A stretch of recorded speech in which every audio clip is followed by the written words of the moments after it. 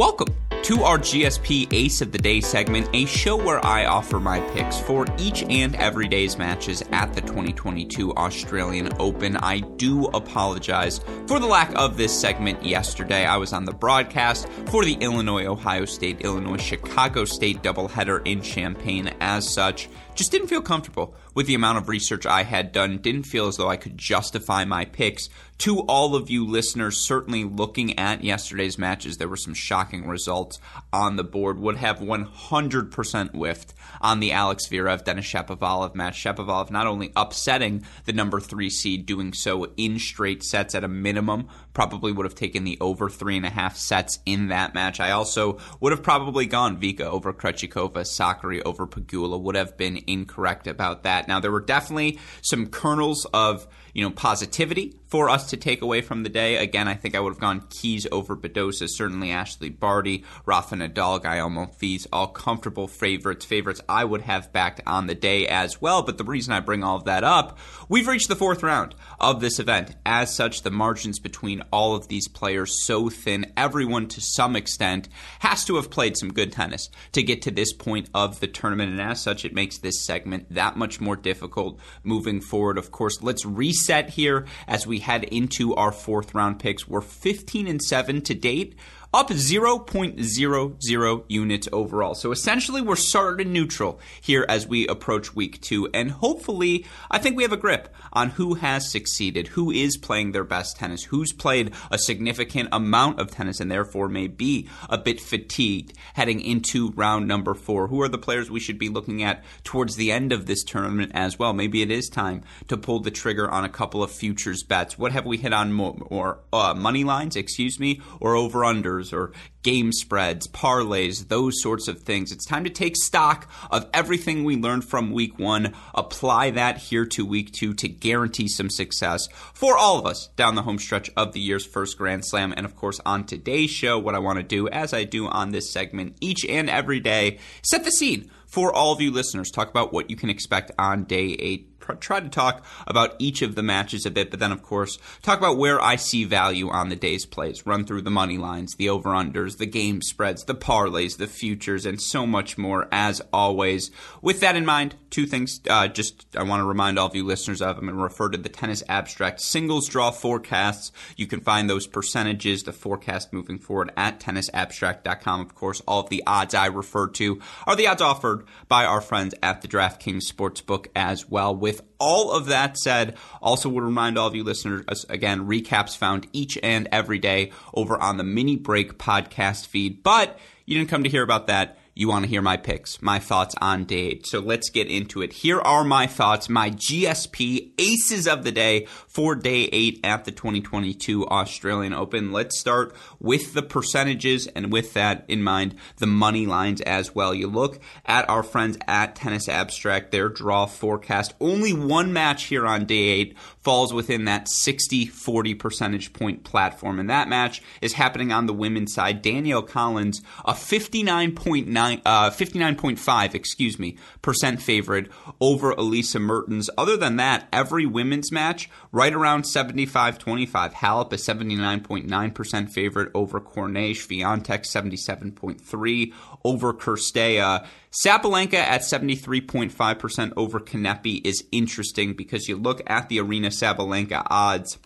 She is a favorite, but not that lopsided of a favorite, according to our friends at DraftKings. Sabalenka minus 290 money line, that falls smack dab in the parlay zone in her match against Kaia Kanepi. Of course, they've played once in their careers, Kaia Kanepi knocking off Sabalenka last year in 3 sets in Australia. I don't believe the Australian Open, in one of the warm-up events, if memory serves me correct, in Australia.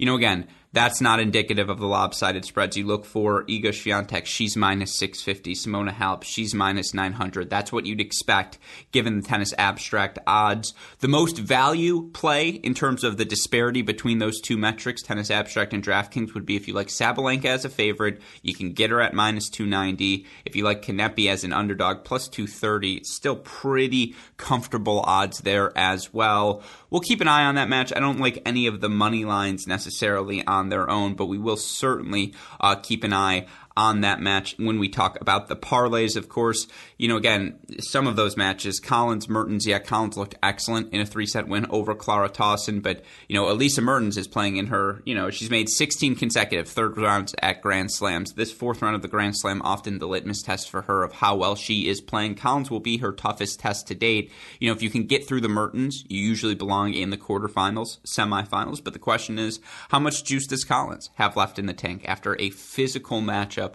against Clara Tauson? And certainly you look at Elisa Mertens, she does a lot of things well that can make Danielle Collins uncomfortable, changes directions really well from the baseline, will play short angle, will incorporate slice, going to mix up the strike zone for Danielle Collins, not let her hit the same ball twice in a row. Now, Collins has the power advantage, and you do feel like if Collins plays her best tennis, she probably does advance in that one, but that's very much a pick-em. If not, maybe lean Mertens, just given, how comfortable she's looked here in the early rounds in Australia. But that match, a stay away for me from a money line perspective. And, if you look at the women's matches, I think you play more over-unders or the spreads there, or maybe you throw Sabalenka in a parlay a bit later. You look on the men's side, no 60-40 matches at all on the day. Overall, you've got, a couple 70-30 or closer matches. Felix Auger-Aliassime, 61.2% favorite over Marin Cilic. Stefanos Tsitsipas, 64.4%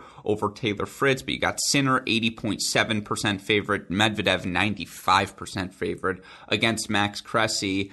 I actually think there's more value in the odds on the men's side today. The odds makers a little less certain than the Tennis Abstract forecast. For instance, Jannik Sinner, minus 255 against Alex de Minaur. Now, Sinner has dropped one set in his first 3 victories, but he's played unseeded players throughout his way. Alex de Minaur, a beneficiary of Casper Ruud withdrawing certainly from his section of the draw, but de Minaur's looked better and better, and we talk about this on the segment all the time. Australian at home, in front of that home crowd, you better be damn certain if you're going to pick against them. That one's an interesting one. Again, the money line minus 255 for Sinner, not extraordinarily valuable. If you like de Minaur plus 205, lock that in right now. Those are nice odds in this match. I just think the power advantage for Sinner, I think I give him the edge, and we talked about this coming into this, and at this point of the tournament, you better be confident in your takes. I just think this is the Jannik Sinner slam. I think this is the one where he has that breakthrough run, makes it to the semifinals, and, pushes a Medvedev, or, in this instance, it is Medvedev, because that's his half of the draw, but, beats a Tsitsipas, pushes a Medvedev to 4 or 5 sets. I just think Jannik Sinner has looked... He's not checked off every box you'd want to see from him in his first 3 rounds. And so, I would take Sinner here over de Minaur, but not at that money line. And then, of course, finally, you've got Tsitsipas Fritz. Medvedev minus 3,500. No thanks. FAA minus 150 is interesting. We'll get back to that. But Tsitsipas Fritz, Tsitsipas minus 175, that's indicative of how well Taylor Fritz is playing. And yeah, Roberto Bautista Agut pushed him to the brink, but he couldn't hurt Fritz. Fritz was he looked so good from the baseline throughout the course of that match, was returning serve with such ease, and everything was played on his terms. And look, he's going to have to play on his terms, because if you let Tsitsipas play on his terms, Tsitsipas beats you. And so, I don't know how... It's going to be, if Fritz has moved better, there's no doubt about that. Again, it was really hard for RBA to hurt him. Tsitsipas has bigger weapons in his serve, his forehand than Fritz, but Fritz has the sort of weapons that can make Tsitsipas uncomfortable. He's got the sort of serve and, heaviness in his ground strokes that can still overwhelm that Tsitsipas backhand, because Fritz at his best, as he has been lately, is elite. And so... that's a fascinating matchup. I don't think I like any of the odds, because plus 145 for Fritz, that's not tasty enough like the de Minaur plus 205 is, the 2-1 there, to just think that he will confidently, given the weapons of Tsitsipas, be able to go the distance, especially coming off of a 5-set match. Meanwhile, Tsitsipas has dropped a few sets, but I thought Benoit Paire actually played really well in that round 3 match. And I don't think Tsitsipas has played his best yet, but I think physically he's been able to work his way into this tournament, and that's what's so important. I could see this being the big win for Tsitsipas as he gains momentum here early in week number 2. Again, Tsitsipas minus 175, smack dab in the parlay zone, but I respect the effort of Fritz too much, who's serving too well, who does have the weapons to make Tsitsipas uncomfortable. That's a stay away for me from a money line perspective. Again, what are you going to do with Medvedev minus 3,500? Unless you like Cressy. And by the way, you put a nugget on Cressy plus 1,200, and then you can hit the live odds for Daniil Medvedev throughout the course of a match if he was to drop set number 1. I mean, from a value perspective, sure, why not do that? If you're going to follow things closely, if you like to live bet, which is the name of the game in tennis, ask Cale Hammond, that would be the play there on that match, is you bet the Cressy underdog, you live bet Medvedev if he does drop that first set. You don't put a lot on that Cressy underdog play, though, because very likely Daniil Medvedev will be advancing to the quarterfinals. I mean, but beyond that, again, Felix minus 150. Cilic is playing extraordinarily well. He's like 17-4 in his last 6 months of playing. So I don't love the minus 150. Now, I do think Felix is going to win, though. And so is the minus 150 the value play there? No, I don't think it is. I think you move instead to the over-unders and the game spreads, and that's where I want to move to next. And we'll start on this Felix Auger-Aliassime Marin Cilic match against Felix, a minus 150 favorite according to DraftKings, a 61.2% favorite according to our friends at Tennis Abstract. Felix has been great throughout the course of this tournament, whether it was his 5-set win over Ruusuvuori in round number 1. And if you watch that match, because Emil Ruusuvuori, I think 92 in the world, entering the Australian Open, that had nothing to do with Ruusuvuori's level of play. Ruusuvuori was fantastic. He matched Felix on the serve, on the +1 forehand, was hitting his backhand so well, seemed to have taken another step forward as a mover. And yet Felix still beat him. Felix did not serve well in that match, made only 55% of his first serves, yet managed to find ways to find first forehands. I thought he was the more consistent of the two players. He was willing to extend rallies. And after that 5-set win, he plays a physical 4-set match, a 4-hour, 19-minute match, which was longer than his first-round match, against Davidovich Fokina. And he beats him 7-6, 6-7, 7-6, 7-6 in a match where he was broken 2 times over the course of 4 sets. The most critical thing coming out of those first 2 wins, 9 sets in your first 2 matches, he blitzed through Daniel Evans in round number 3. And again, from a matchup perspective, I talked about that in our Cracked Racquets Ace of the Day segment on that day, because I believe it was our match of the day, our Patreon match of the day, excuse me. And from a matchup perspective, Felix did have the first serve and the +1 forehand to be a nightmare for Evans. Just first serves into that Dan Evans backhand over and over again to set up the +1 ball, and every slice Evans hits is an opportunity for Felix to hit a +1 forehand. It's exactly what he did. Won 91% of his first serve points, saved all 3 break points he faced, 4-1-1 in under 2 hours. That was dominant. That was the best performance for Felix, not only of this tournament, but of a season where he's already beaten RBA and beaten Zverev and beaten Norrie. And by the way, you look for Felix Auger-Aliassime this year, I believe now he's 7-2 in his first 9 matches of the season. And he's played exclusively top 50 opponents, I believe the majority of them top 30, top 20 opponents as well. And he's 7-2 in that stretch. It's a testament to Felix, who turns 22 later this year. Again, still extraordinarily young, despite being in our lives for a while. He seems to be peaking at the most opportune moment. He's holding serve at a percentage higher than he ever has, 84.7%. Of course, again, it's still very, very early here in the season, but Felix has played really good ball to start 2022. As has his opponent, Marin Cilic, who, again, 17-4, dating back to Moscow last season, and, has earned wins now over Rublev, over Fritz, RBA, Khachanov during that stretch of time, has looked, was dominant in his 4-set win over Andrei Rublev, won 85% of his first serve points and, 20% ace percentage, and despite only making 54% of his first serves, just played on his term and is striking the ball so confidently now, so aggressively. He's playing as if he's got nothing left to lose, because there is no more pressure on Marin Cilic. He's past that stage of his career. Everything from this point onwards, gravy for Cilic. And you see that freedom manifests itself in his game style. And again, he did not allow Andrei Rublev to hit +1, to hit any forehand but a +1 forehand that was set up by a good Andrei Rublev serve. Cilic went after every ball in the baseline rallies, just was the aggressor, was on his front foot, would rather miss than be subject to an Andrei Rublev forehand onslaught. And that's the exact decisiveness, and it's a very similar game plan, even though it's different ways of going about it. Similar game plan in that Cilic-Felix matchup here today. The difference being, I think the Felix serve is just better than the Rublev serve. The +1 combination, I think, equally effective, but I just think Felix lands more first serves in the box at a bigger rate. Now, I do wonder, how does Felix handle the Marin Cilic serve? Will there be a tiebreaker or two in this matchup? I do think there will be, but I think this version of Felix, A, more confident than Rublev entering the match, B, fitter than Rublev, who obviously had the COVID diagnosis throw off his his pre-tournament rhythm, and hadn't competed at that level against a guy like Cilic yet this season. That was really his first exposure to that. FAA, meanwhile, much more battle tested here in 2022. And then I also just think there's some regression to the mean. I think the Felix performance against Dan Evans was good, but it was very much within himself. It was very much just stick to the script, execute the game plan. He executed it flawlessly. He played well, but I think he played well within the frameworks of the game plan. Cilic was just lights out against Andrei Rublev. And to ask him to duplicate that performance a second time here against Felix, I don't know if the number 27 seed, the 33-year-old, is capable of doing that. The -155 for Felix is tempting, just in case Cilic does, get an early break and run away with the set. But I really do think the young Canadian who saw his compatriot and friend Denis Shapovalov advance over Zverev yesterday, I think that's a motivational piece.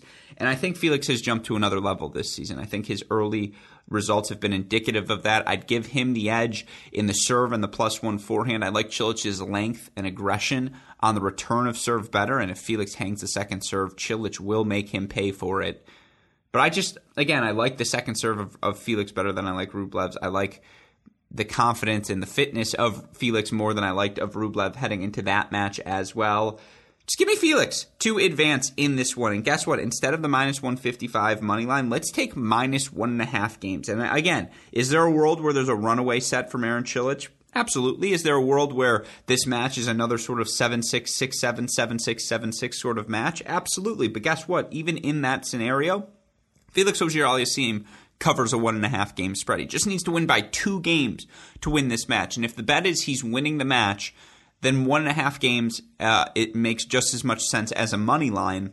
The difference being money line's -155, -1.5 games is -125. There's more value in that game spread play. That's what we're going to do here. Felix -1.5 over Cilic, -125. Full unit to win 0.8 on this. Simply put, I think Felix, the forehand, the serve, I think he can put the sort of pressure on Cilic routinely that Rublev was able to do throughout the course of the match on serve. I just think Felix executes better, and I do think Felix will be able to extend rallies a bit further than Andrei Rublev. I think Cilic is a bit more comfortable trading, +1 balls, and he's more comfortable moving forward when Cilic gets stretched, taking time away from Marin Cilic by coming to the net in a way Rublev, he's gotten better at it, but it's not instinctually what he wants to do. I just think Felix is better at taking time away than Andrei Rublev is. Of course, if you give Andrei Rublev time, he makes you pay perhaps more diligently than Felix does. It's a bet on Felix playing better than Rublev. It's a bet on Cilic regressing a bit to the mean. And again, I just think from a weapons perspective, I like the decisiveness of Felix going into this match. So Felix, -1.5 games over Cilic, -125, 1 unit to win 0.8. That's game spread number 1. The second game spread I like is Iga Swiatek, -4.5 games over Sorana Cirstea. Now, again, that's better than the money line. That's perspective number 1. Swiatek, 77.3% favorite. You look for Iga Swiatek. She's 21-1 over her last 52 weeks against opponents ranked outside the top 50. That's nuts. She's also 37-6 against opponents ranked outside the top 20. And, you look at who some of those losses to outside top 20 opponents are to, and there's only 6 of them. She loses to Paula Badosa, now a top 10 player. She loses to Ons Jabeur, 3 sets, Wimbledon round of 16. Ons, top 10 player. I mean, just again, like context being key. The other losses, 3 sets to Konya, 3 sets to Kasatkina, a straight set loss to Yelena Ostapenko at Indian Wells when Ostapenko was playing lights out tennis, and we know she's capable of that. Iga Swiatek beats who she's supposed to beat nowadays, and quite frankly, she should beat Sorana Cirstea, who has certainly had a fantastic tournament. You look for Sorana Cirstea here now on her way to this Australian Open round of 16, who she's been able to beat. Starts out obviously early in the tournament, beats Petra Kvitova in straight sets. She's coming off of a 3-set win over Pavlyuchenkova as well. The 31-year-old, currently number 38 in the rankings, entering this event. You look for her in her career, though. 4-13 against top 10 opponents. Now, one of those wins came at this event where she beats Petra Kvitova. Came at this event where she beat Petra Kvitova last year, 6-4-1, 6-6-1 in the second round. But prior to that, she lost 7 straight top 10 matchups at Grand Slams. And you look for Sorana Cirstea just overall in her career against top 10 opponents, 16-43. And, again, I do think for Iga Swiatek, just what does Cirstea do to hurt Swiatek easily? If you don't have the overwhelming weapons, the big +1 ball, if you're not Ashley freaking Barty, who's the number 1 player in the world, Swiatek cleans your clock right now. I just don't know what Cirstea does in this matchup to hurt Swiatek with. You look for Sorana Cirstea, who again is playing really good ball. She held, 66.4% of the time last season. That's above her career average. She broke 36% of the time of last season. That's smack dab at her career average. She's playing the best tennis of her career, but that hold percentage is still 66.4%, which is not only beneath Iga Swiatek's, but not a top 15 number. And her break percentage last year, 36%, that is a top 25 sort of number against amongst top 50 players. But that number dips against top 20 opponents. You look for her last season, that break percentage dips all the way to 31% against top 10 opponents. Obviously, against top 20 opponents, obviously that's no longer a top 10 number. So I just think for Cirstea, it's her relentless consistency, right? Her ability to absorb, redirect pace, change direction, doesn't give you too much for free. Iga Swiatek doesn't give you anything for free either. And if you don't have the weapons to hurt her, she's going to up her pace, up her weaponry, show you her toolbox. I think she cruises past Sorana Cirstea and into the quarterfinals. And you look for Iga Swiatek thus far, her 3 victories, 3-0 over Harriet Dart. That's 9 games, 2-2 over Rebecca Peterson, 8 games, 2-3 over Kasatkina, 7 games. You can get Swiatek at minus 4.5 games, for minus 175. That feels like a winner, folks. I don't know why we wouldn't hit on that. And so we're going to make that another lock. We're going to throw a full unit on the Swiatek minus 4.5 games over Cirstea. She's been elite here throughout the early portions of the season, whether it was her win over Fernandez in Adelaide and, the win she had over Victoria Azarenka as well in Adelaide in those quarterfinals where she played so well to beat out a very much in-form Vika in 3 sets. I just think these slow, high-bouncing hard courts have been perfect for Iga. She's confident right now as well.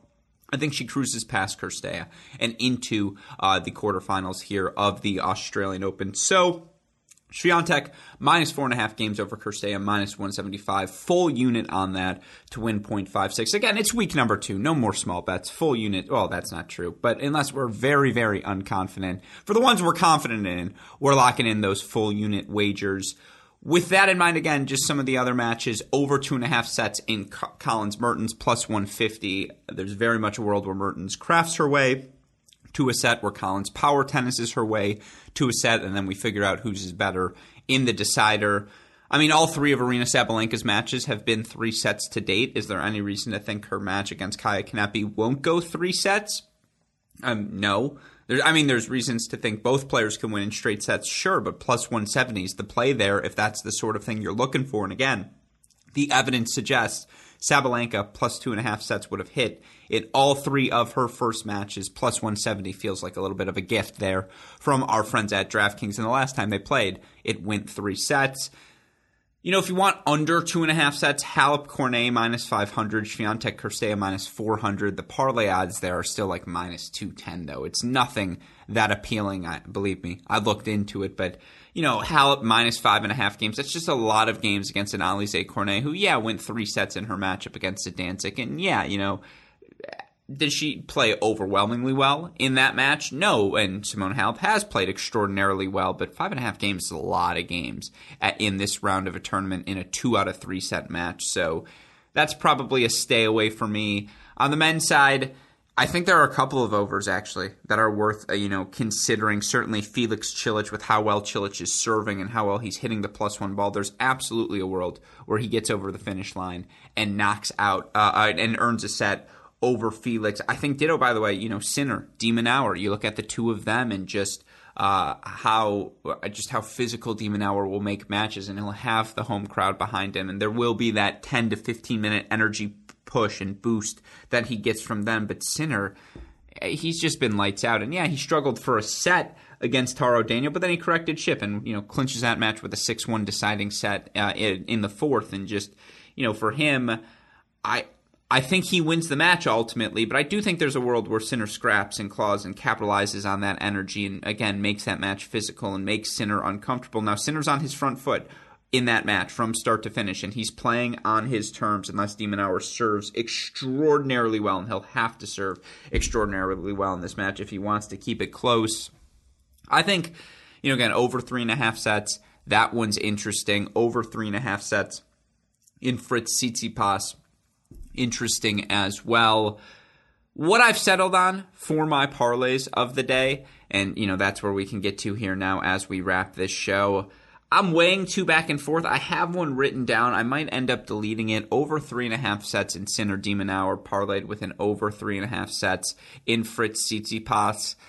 I think I'm going to delete that one. You know what we're going to do? We're doing an on-the-fly audible here. So we're going to go with a third ace instead, but we're going to double its units. So we're going to do 3 one-unit wagers today, folks. My third parlay of the day, and I feel risky about it as it's coming out of my mouth, a Sabalenka Sinner parlay. We're going to take Sinner minus 250 over de Minaur. They play it at the Next Gen Finals. I know it's a no-ad format. I know, indoor hard courts and fast four, completely different circumstances. I'm just noting Sinner beat de Minaur in that matchup. They played a really fun matchup at the end, I believe, of last season that I think went the distance 3 sets as well. Sinner, de Minaur thrives in these sorts of matchups because the top spin, the pace of his opponent, he can absorb it, he can redirect it. The problem is against elite pace, that's when things begin to struggle. That's when you can only do so much absorbing, redirecting over the course of a 3 out of 5 set match in 4 hours of tennis.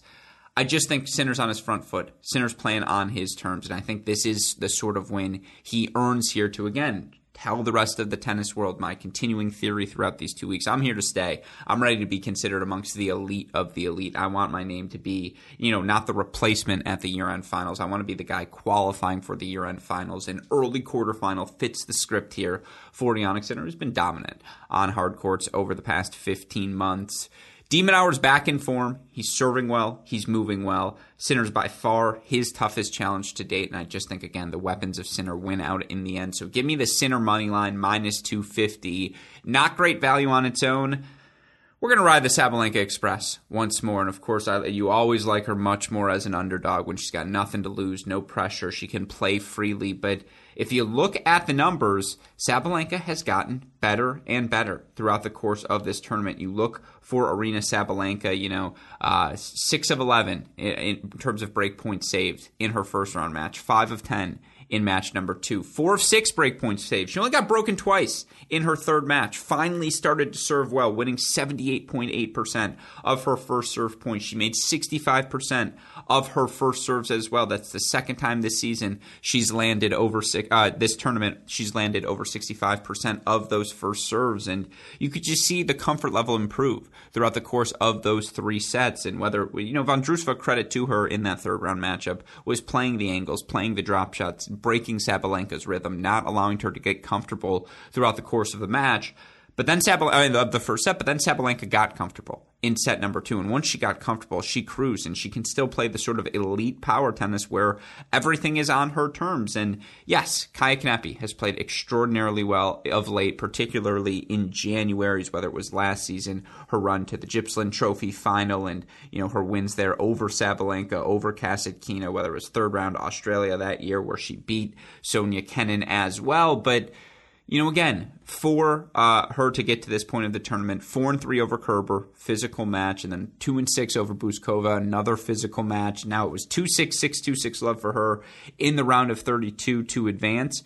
She also hasn't served particularly well. She made 40% of her first serves in that last match against Madison Inglis, and I just think if you're not making a high enough percentage of your first serves against Aryna Sabalenka, she's going to make you pay. Again, the fact that she's played 3 sets in so many of her matches here to start 2022, despite serving as poorly as she has, is a testament to those return skills. And then again, I'm sure that loss from last January is at the back of Sabalenka's mind. I just think Sabalenka has played through some of the struggles. I think this is the first match where she plays dominant tennis from the start. I think she wins in straights. Of course, that means I'm probably most likely to be wrong about the prediction when you're that confident in Sabalenka. But I think she found something, and you could see the confidence. And Gil talked about this in Friday's mini break, and he did such a good job of doing that. There was almost a sarcastic relief in her expression on court after she won that third round match. Her hands went up in the air, as Gil said it, as though she had won her first Grand Slam title. Obviously, it was just making a 4th round, but it was sort of okay, I've made it through the struggles. And by the end of that match against Vondrousova, she was playing the dominant tennis that we saw her flash at her best last season. And it was just kind of, okay, I'm back. I'm comfortable. This is where I need to be. Now, will she rest on her laurels? That is certainly something for us to consider and an intangible quality. But I'm going to bet on that confidence boost for Sabalenka riding into this match. And again, margins very thin in the 4th round. You got to try and find the best value when you can. We've been high on Sinner from the start. I said at the beginning, if Sabalenka wins her first round match, I think she can make the quarterfinals, finals of this, semifinals of this tournament. I'm going to ride that prediction to truth. Give me Sabalenka minus 290 over Kanepe. We're going to parlay it with Sinner minus 250 over de Minaur, minus 115. Full unit wager on that to win 0.86 as well. We're rocking and rolling, folks. We've got 3 aces of the day on the day. Now, the one I ended up cutting was a parlay of the over 3.5 sets FAA Cilic, Fritz, Tsitsipas, Sinner, de Minaur. For what it's worth, that's plus 229. Tasty odds, certainly. I don't know. Fritz coming off of 5 sets scares me. FAA, winning 3 tiebreaker sets, or even Cilic winning 3 tiebreaker sets scares me. I'm just scared of that bet, truth be told. And so that's a stay away from me. Some of the futures, Barty minus 110 to win, Swiatek plus 475, Krejcikova 8-1 to win. Pretty tempting. A Barty Swiatek final plus 330 might be my favorite futures bet on the board. Nadal-Medvedev final, plus 150. Medvedev to win, minus 110. Nadal to win, plus 225. At this point, Berrettini to win at plus 14 to 1.